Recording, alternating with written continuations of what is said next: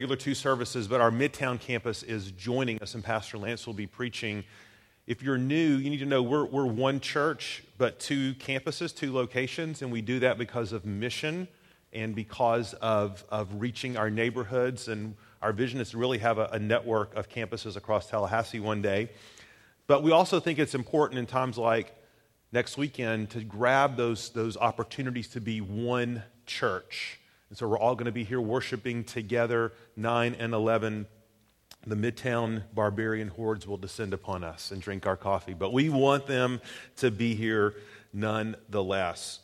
You know, Josh mentioned that Joe was back in town. And seriously, Joe left the country and she came back this week and there's like a new country. Have you noticed that? I mean, it was a big week in terms of 9 Supreme Court justices issuing some monumental rulings. And a lot of times when these sort of seismic cultural shifts happen, we freak out or we panic or we get indignant and angry. You know, we might even begin to question, God, what are you doing? God, have you left your post? Don't you know there's like a culture that's crumbling around here? Are your purposes still in play? Has your word, lost its power? And a lot of times what we just need to remember as Christians that the most important thing we can do is just come here and worship. That we worship a God who's not at all surprised by what's happening. He's sitting here, he's with us here, but he's in heaven on his throne right now, ruling and governing sovereignly, and he has got this. And so we are here. Part of what we do in worship is we remind each other. We spur each other on to remember who God is and who we are. And by God's providence, we're going to be talking about his sovereignty today. This was planned, shall I say it, before the foundations of the world. Anyway, so Romans 9, you can open your Bibles there. About 2-3 months ago, the elders proposed something bold and audacious. And whenever there's something bold and audacious, we just blame the elders, okay? So I kind of act like they're a distant figure. No, we propose as a leadership that we consider adopting prayerfully a new statement of faith as a church family.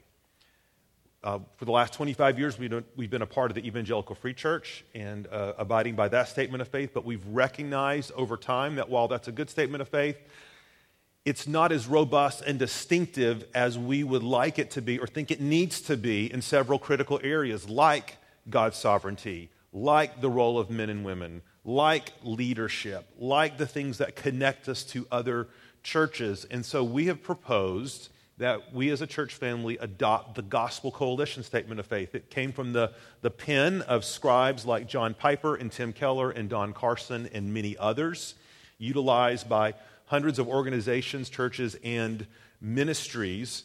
But this is something ultimately that has to be approved by the members of Four Oaks Church. So we are an elder-governed church, but ultimately changing the bylaws, which is something that is done on the congregational level, that has to be approved by our members. And so we thought it would be good before that vote. We've been spending the last few months doing pastor classes and meetings and engagements, but kind of the tip of the spear, so to speak, is our summer sermon series where we are preaching through all 13 articles of the Gospel Coalition Statement of Faith to allow us a chance to engage together, pray together, talk together. I've been emailing with many of you, meeting with you, doing Q&A informally and formally. And by the way, the pastor classes that we did on these, which were more informal and interactive, those are available on the website at fouroakschurch.com.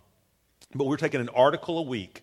And so we're on Article 5 this morning, God's sovereignty in election. And so the pastors had a little game of one potato, two potato, and my little potato was left. Okay, so I've got this one. And it bears reminding, as we're getting ready to read Article 5, that this is nothing new. This is no new theological direction.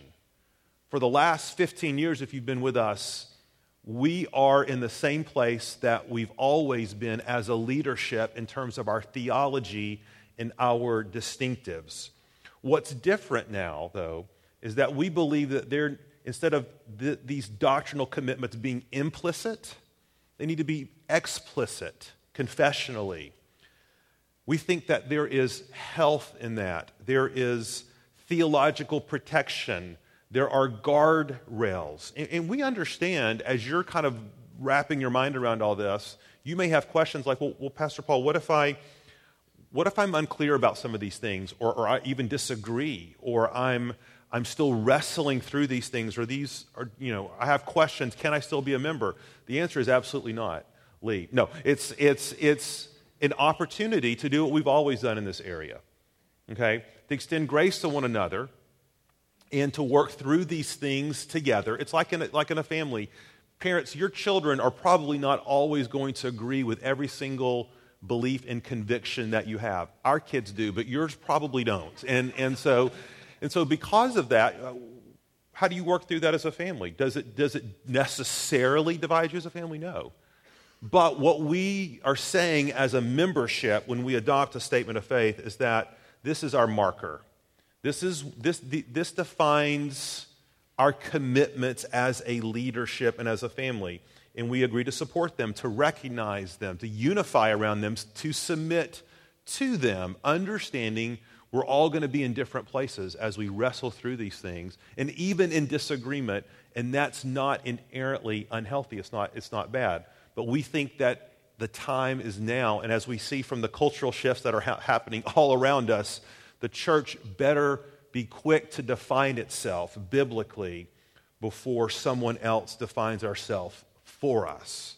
So the plan of God is Article 5. Let's read it and pray, and we'll dive into it. We believe that from all eternity, God determined in grace to save a great multitude of guilty sinners from every tribe and language and people and nation, and to this end foreknew them and chose them. We believe that God justifies and sanctifies those who by grace have faith in Jesus, and that he will one day glorify them, all to the praise of his glorious grace. In love, God commands and implores all people to repent and believe, having set his saving love on those he has chosen, and having ordained Christ to be their Redeemer. Lord Jesus, we need your help this morning. These are glorious truths. Every word, every jot and tittle of your word is true and right and profitable. But Lord, in our sinful hearts, our frail hearts, our weak hearts, we can back away from things like this. But Lord, show us that there is life in these words. There's life in your word. There is life in your purposes. And so we need ears to hear this morning. We need eyes to see. So Lord, by your grace, would you do it? Would you do it for our souls? But Lord, do it for your glory. Because we believe it honors you when your people recognize and worship you, not for who we want you to be, but for who you really are. In Jesus' name, amen. Question, what do you do when you come across a real sticky wicket or problem or hard issue in your life? I was talking to a couple this week, wrestling through some financial issues in their family and marriage, and they indicated, Pastor Paul, we do typically one of two things when we come to these hard issues in our marriage. One, we'll either kind of stick our fingers in our ears, okay, and just act like it's not happening and hope somebody pays the visa that month, okay? Like if we just ignore it, it's like it's not even there. We either do that, or the gloves come off, okay? We climb into the octagon and we just go for it, okay? And we just pound each other.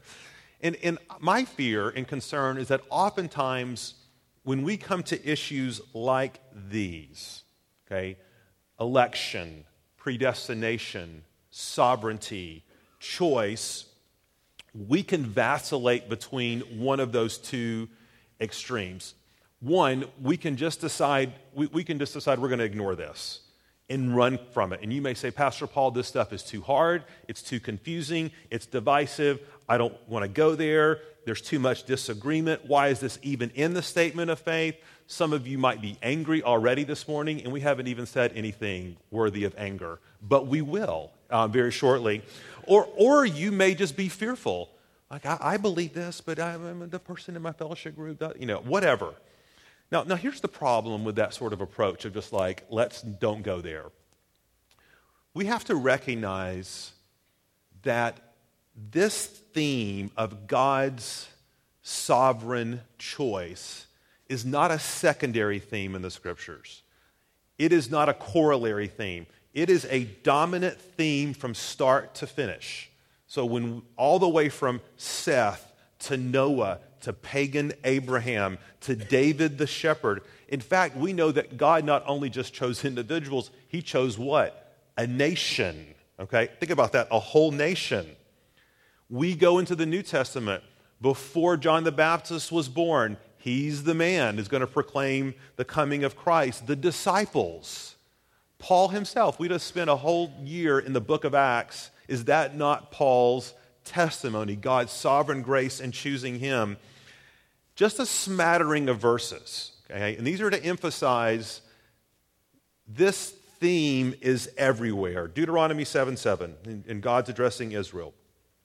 It was not because you were more in number than any other people that the Lord set his love on you and chose you. For in fact, you were what? The fewest of all the people.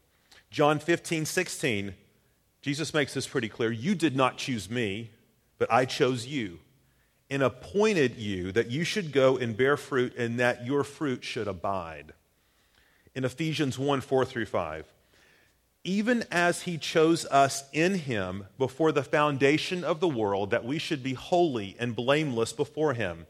In love, he predestined us for adoptions as sons through Jesus Christ, according to the purpose of his will. Brooks, I think we can agree on this.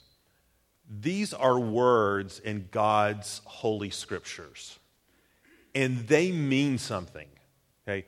Regardless of what you think they mean, or I think they mean, we certainly cannot ignore them. In fact, I would maintain that every one of us in here has certain notions about what those words mean already. The question is it going to conform to what God's testimony is about these words?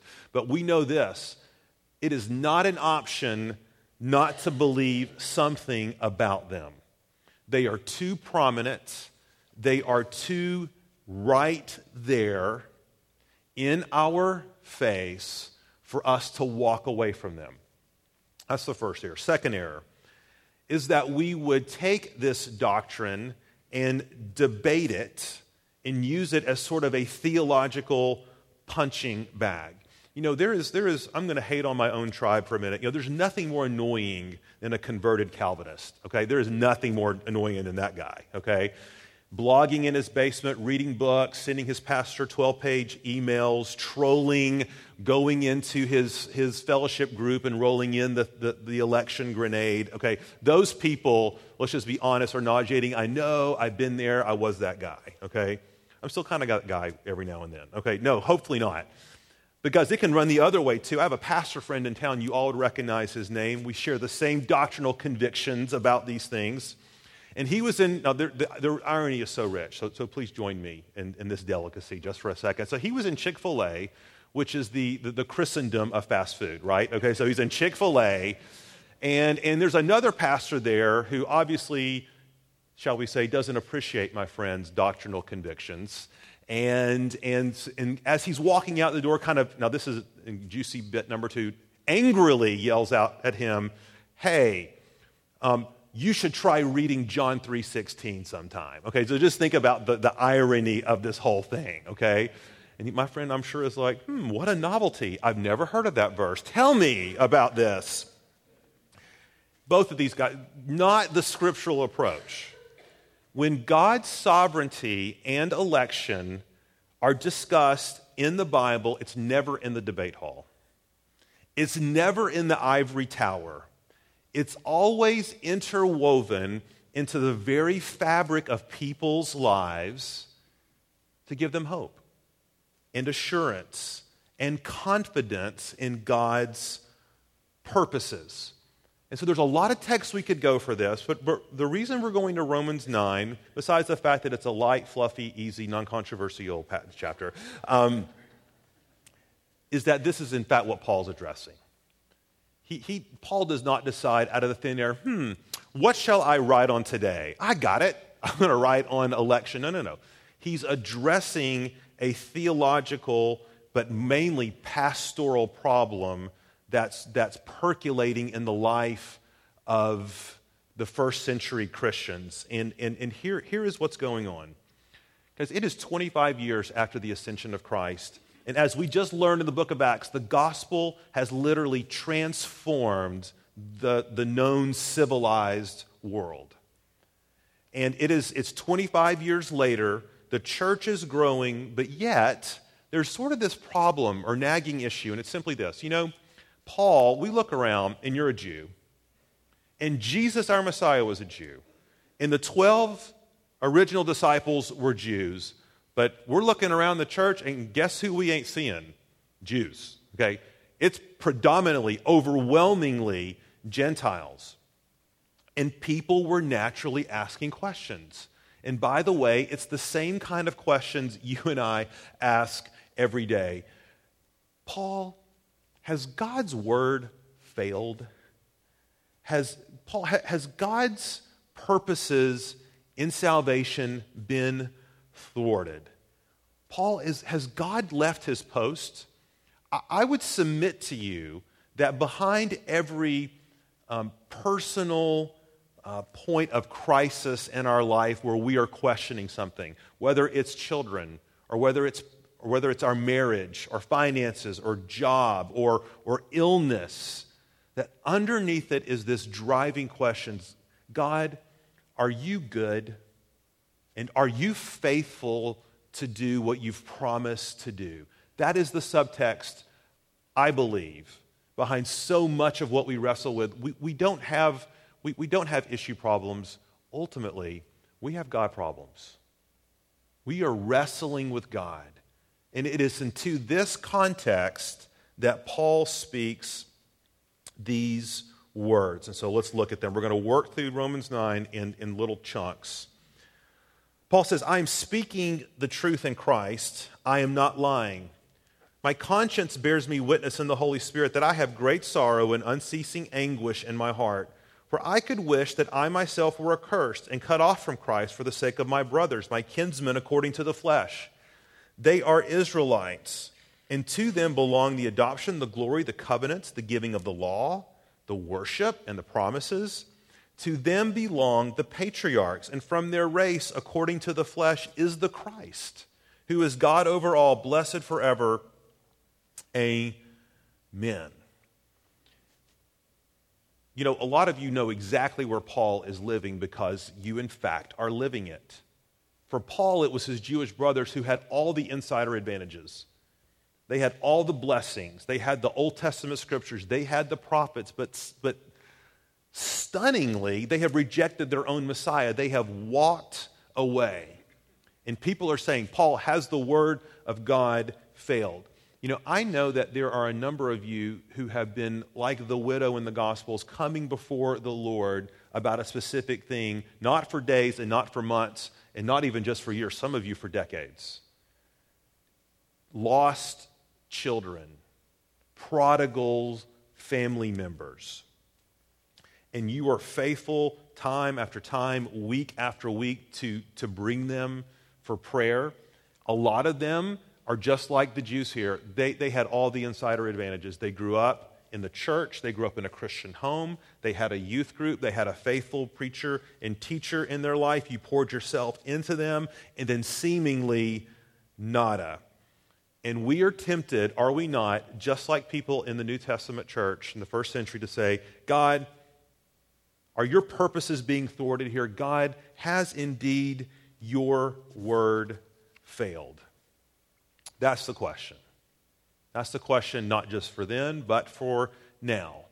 And Paul, interestingly, uses a kind of an argumentative device here where he anticipates people's objections or questions, and he answers them, and that's what he does in verse 6. So let's keep reading. We're going to kind of hover above the text here and then just kind of dive in strategically. And Paul says this very clearly, but... listen to this, Four Oaks. It's not as though the word of God has failed. Not at all. For not all who are descended from Israel belong to Israel, and not all are children of Abraham because they are his offspring. But through Isaac shall your offspring be named. This means that it is not the children of the flesh who are the children of God, but the children of the promise are counted as offspring. For this is what the promise said, about this time next year I will return, and Sarah shall have a son. And not only so, when Rebekah had conceived children by one man, our forefather Isaac, now listen to this, though they were not yet born and had done nothing, either good or bad, in order that God's purpose of election might continue, not because of works, but because of him who calls, she was told, the older will serve the younger. As it is written, Jacob I loved, but Esau I hated. Is that on your little daily precious moments calendar? Okay, probably not.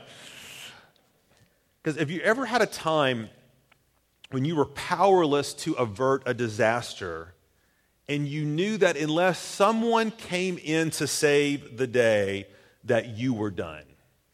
Now, I'm not a Facebooker because I know I would be addicted to it. And so Susan posts for the two of us. And so, some of you are familiar with this because you saw it on Facebook. You knew about it before I did, actually. No, you didn't. But almost. So we're at the beach a couple weeks ago, and our kids love the water. They love the ocean. And our typical process at the beach is basically this. Our kids run like maniacs into the water. I put my chair by the water with a book, and I totally zone out, okay? And so they're probably fine, babe. No big deal. We'll find them in 2 or 3 hours. We'll see how things are going. This is not Susan's MO at the beach, okay? So she's pacing up and down the water, okay? And she's got her binoculars on, looking 3 feet away. Where are they? Checking on the kids. And guys, let me tell you, I'm so glad she did this day, because it was the red flag that was up. And it was a strong riptide, and some woman had actually come up and said, "Are those your kids that I see like half a mile out in the, there's a real strong riptide today. You might want to be careful there." And I'm like, yep, okay. So I just kept on reading. But Susan floats out, and it had just happened in a split second. It took Jack, and I look up, and before I even know it, there's this man who's kind of got him and dragging Jack in, and he said he's from Nashville. I think he was the guardian angel. Whatever the case was, he totally saved his life. And do you know what that makes you feel like as a dad? Okay, you feel shame, and you feel powerless, and realizing, you know what? If this guy hadn't shown up, okay, we would have been in real trouble. Now, Four Oaks, I submit to you, that's the theological lesson that Paul is pointing to here. Okay, and here I think is his central point in this section. And this is so important to remember, because this is going to hit you right where you are. And this is the greatest truth and the hardest truth all at the same time, and here it is.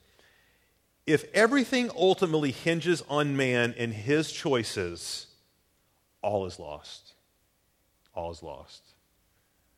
God's word will fail every time. If it was dependent on you and me. However, if everything ultimately hinges on God and his sovereign will and grace, no. God's word has not failed a bit. And that's the most fundamental truth that we have to wrestle with when we are walking through God's mysterious purposes and plans in our life. And Paul sums it up there in verse 11 when he says this. In order that God's purpose of election might continue. Now listen to this. Not because of works. In other words, not because of your striving. Not because of your running. But because of him who calls. And so Paul gives us 2 examples, 2 sets of brothers. We don't have time to talk about both of them, but let me talk about Esau and Jacob in a minute. These are 2 boys who who were twins, same mother, same father, same ethnicity, no distinctions between the two. And before they were born, God said, the older will serve the younger. Jacob I loved, Esau I hated. And by the way, those are metaphors, love and hate, for Jacob I have chosen. Esau I have passed over. Jacob I have chosen. Esau I have passed over. Now, how you viscerally, in your heart and gut, respond to that, okay, and to respond to Paul will show us and show you much about the central role or not that God plays in your heart and mind. I want you to think for a minute about Jacob and Esau, who these guys were. Esau was as lost as he could be. In fact, he went on to father the nation of what? Edom, who was a crassless, vile, despicable nation of people who opposed God and his purposes at every turn. But I also want you to think about Jacob. Jacob, the name literally means what? Deceiver, okay? Ladies, this is not the kind of guy you want to bring home, okay? He is not that guy, okay? He swindles his brother out of his birthright. He cheats his brother out of his blessing. He goes and raises Cain at his father-in-law's house, steals out in the dead of night. He is a cheat, liar, and deceiver at every turn. Now, let me ask you a question. Which truth offends you more this morning? Okay, think about this. Because intuitively, most of us think what? Well, that's not fair. Okay, God, what's up with that? Choosing Jacob and not Esau, which shows us the bent of our human heart. Because I want to ask you this, folks. Which offends you more and offends me more? That God justly condemns a sinful Esau, or that God unjustly pardons a sinful Jacob? Because the question is not why Jacob, or why not, the question is not why Esau. Why not Esau, God? The question is why Jacob? Why Jacob? These two men represent two nations, Edom and Israel, both who go on to desert their God. In fact, when he's quoting from Malachi 1 here, where Israel has been deported to Babylon for their disobedience and their idolatry. The most amazing thing is not that God passed over Jacob. The most amazing thing was that Jacob was chosen. Do you see that, Four Oaks? That's what's amazing. And R.C. Sproul asked this question. Anytime we're talking about something controversial, just bring in R.C. Sproul and think about what he says, okay? The question R.C. Sproul says is, why? The question is not, why is everyone not saved? The question is, why are you still breathing? Because, Four Oaks, whether we think it's politically correct or not, all of us deserve death. All of us are rebels against a holy God. And the most astounding thing about this passage is not that God passed over Esau.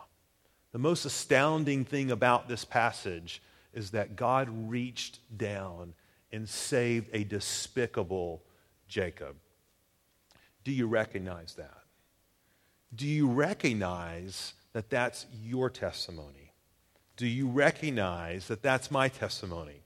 We'll circle back around to it. Paul anticipates the objection. He knows it. Here's what he says. What shall we say then? Is there injustice, verse 14, on God's part? Is that not our human question? That doesn't, what do we say? God, you don't seem good. God, you don't seem righteous. God, why him and not another? And Paul says, by no means. For he says to Moses, I will have mercy on whom I have mercy, and I will have compassion on whom I have compassion. Now listen to this. So then it depends not on human will or exertion, but on God who has mercy. For the scripture says to Pharaoh, for this very purpose I have raised you up, that I might show my power in you, and that my name might be proclaimed in all the earth. So then he has mercy on whomever he wills, and he hardens whomever he wills. Now, I have to admit, on the surface, Paul's answer to this question just seems totally unsatisfactory. Does anybody else have, or is it just me? Okay, it's like, okay, Paul, okay, help me with this, Paul.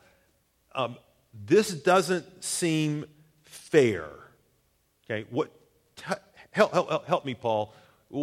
What is your response to that? And he says, well, no, God is not unjust because, he has mercy on whom he wants to have mercy, and he hardens whom he wants to harden. Which, let's be honest, that does not seem like an answer, does it? Okay, parents, but you understand this, right? Growing up as a kid, you had a request for your parents, and I'm looking at all the kids that are represented here. Kids here, students here. What is the one thing you hate for your parents most to say to you when you have a request? Okay, yeah.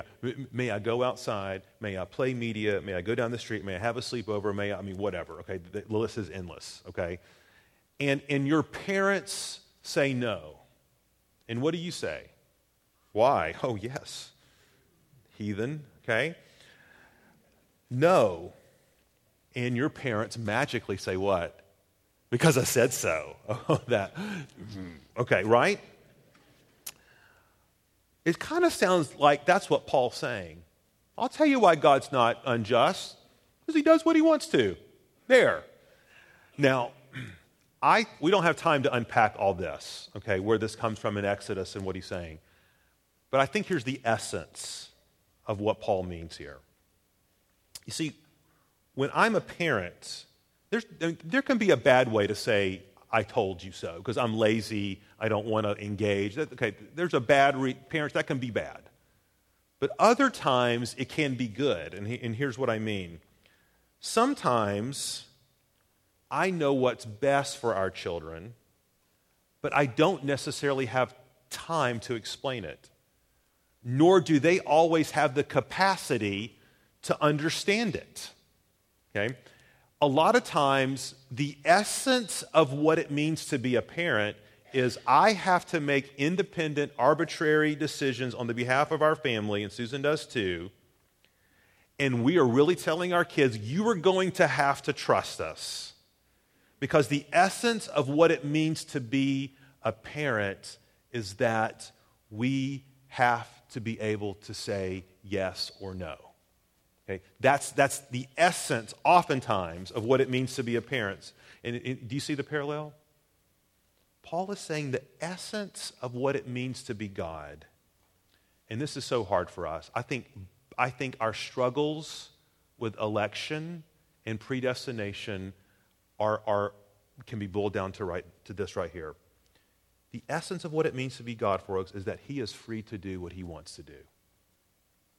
He is independent of his creatures. God's freedom to do what he wants, to uphold the glory of his name, I would maintain that is the essence of what it means to be God. The freedom to act independently and autonomously, and guess what? Without consulting us about what he should do. And that's why I think Paul says in verse 16, so then it depends not on human will or exertion, but on God who has mercy. And that truth, depending on where you are, will either be noxious or it will be precious. Because for me, it's precious, and I'll tell you why.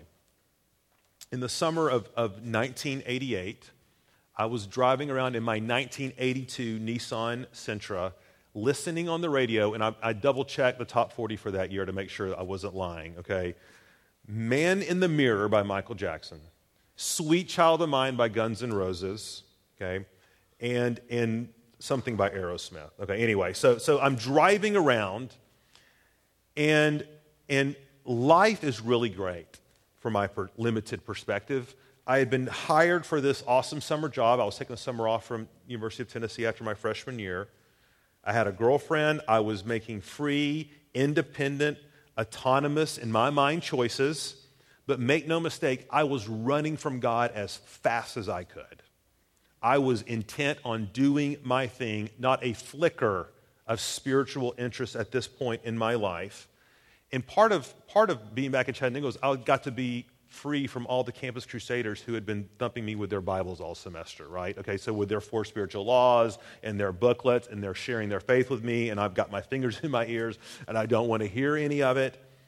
But in the space of 24 hours, 2 phone calls changed my life. And I would venture to say, for everyone in here who's a believer, there's something like this in your testimony. So the first call was, I'm sorry you don't have that job, okay? The second call was, hey, I've got a job for you at this little podunk camp up in the mountains of East Tennessee that paid like about 50 cents a day, okay, to be our hired slave. Can you come do that? It's going to be an awesome, great summer job. I guess, to get there only to find that the campus crusaders had beaten me there. And so I had to spend all summer with these people. And you know what? God reached down miraculously, sovereignly, gloriously, and saved me. This truth brings great comfort for me because I know if it was up to Paul Gilbert's human will or exertion, I mean, think about this. Guys, in your testimony, is it all sweetness and light? Is it a matter of, you know, the stars were perfectly aligned for you and you independently, autonomously figured out that Jesus was awesome and that he was your Savior? And I would venture to say no. There was some point in your life where God in his sovereign grace and mercy reached down into your life. And he's doing it right now. Proverbs 21:1 says this.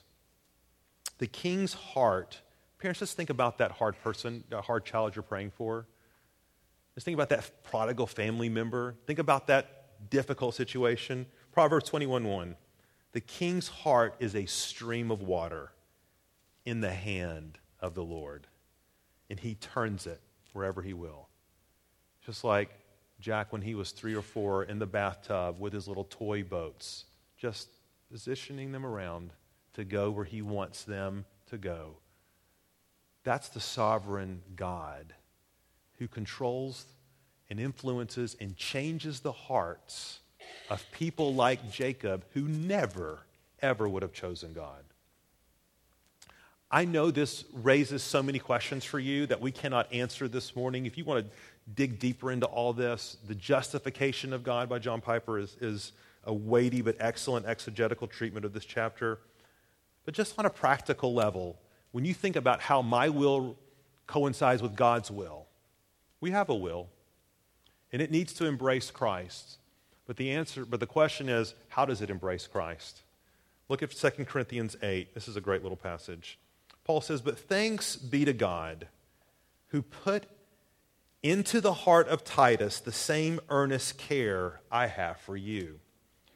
For he not only accepted our appeal, but being himself very earnest, he is going to you of his own accord. Now, that passage will just mess with your mind. Okay, think about it for a minute. Titus is coming to you, Paul said, to serve you. He wants to do it. He's doing it of his own free accord. Why is he going in the first place? Well, because God put it in his heart. Okay? Guys, that's salvation. That is salvation. If God doesn't put it in your heart, you don't want it. Pastor Dave's message last week about the depravity of man and what we will choose whenever we're given a chance, apart from the Spirit of God, is important. Final objection, and we're done. And this may be you this morning asking this question. Pastor Paul, if God's will is decisive, then what are we doing? How does he hold me responsible? And Paul knew that question, and look what he says, Romans 9, verse 19. You will say to me then, why does he still find fault? Okay, that's the question.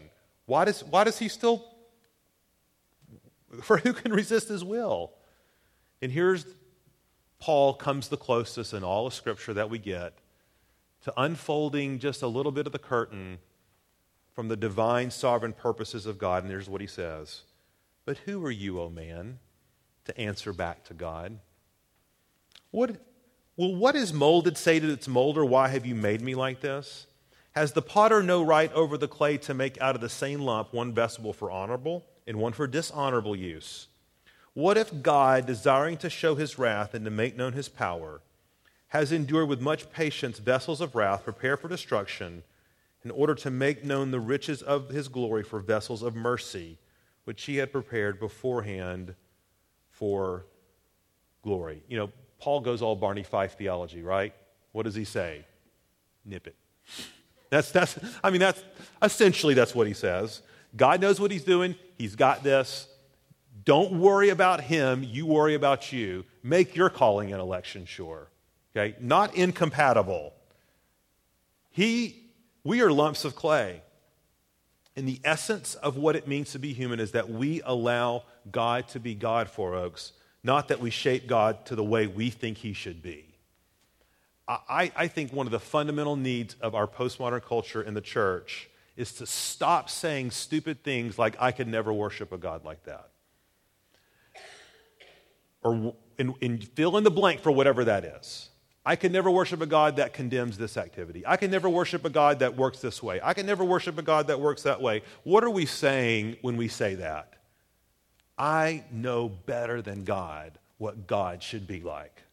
And I'm going to conform my theology to my life to those things. Guys, Four Oaks, let me say this.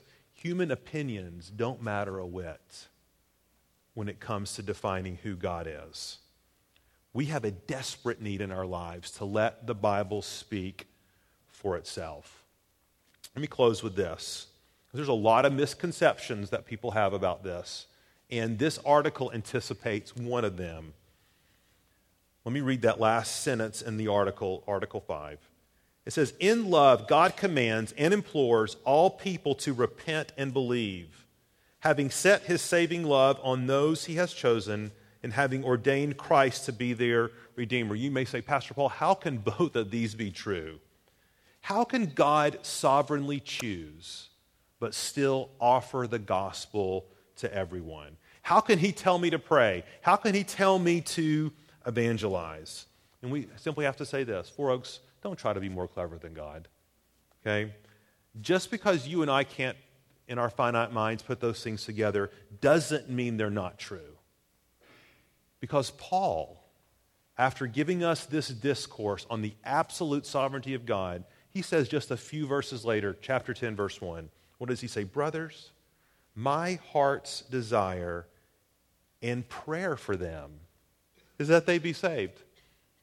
Isn't that interesting? Paul, I would think if you thought God was sovereign, you wouldn't pray. No. I don't pray despite God's sovereignty. I pray because of it. That he is capable of doing anything he so pleases. He goes on, verse 14, how then will they call on him in whom they have not believed? And how are they to believe in him in whom they have never heard? And how are they to hear without someone preaching? Paul, it would seem to me, if you believe in God's sovereignty, you would stop sharing your faith because God's going to take care of this. No. That's not how it works. Because prayer and evangelism are God's means of accomplishing his sovereign work. Folks, let's put the philosophical categories aside.